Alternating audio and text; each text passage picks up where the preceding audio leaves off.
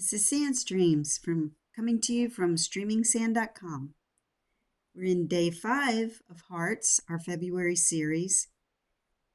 Psalm 9:1. I will praise thee, O Lord, with my whole heart. I will show forth all thy marvelous works. I always feel like I'm on the edge of something, either the edge of being good or bad, the edge of understanding something but never getting it, the edge of figuring out a mystery but then not being allowed to know the truth. And then I feel far from understanding what God is doing with me, if anything. There's a fear that He may have no more use for me at this stage of my life. I felt like one of a million in a sea of faces. But I believe unwaveringly in the Son of God, Jesus Christ, my Creator and Redeemer, and I am wonderfully reminded that He knows my name. Isaiah 43:1. Do not be afraid, because I've redeemed you.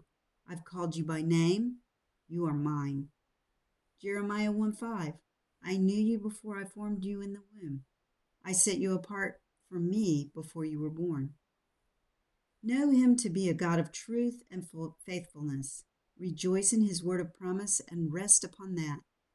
Know Him to be an everlasting Father and trust Him with your soul at all times, even to the end. Continually seek Him with your whole heart in the entire course of your life.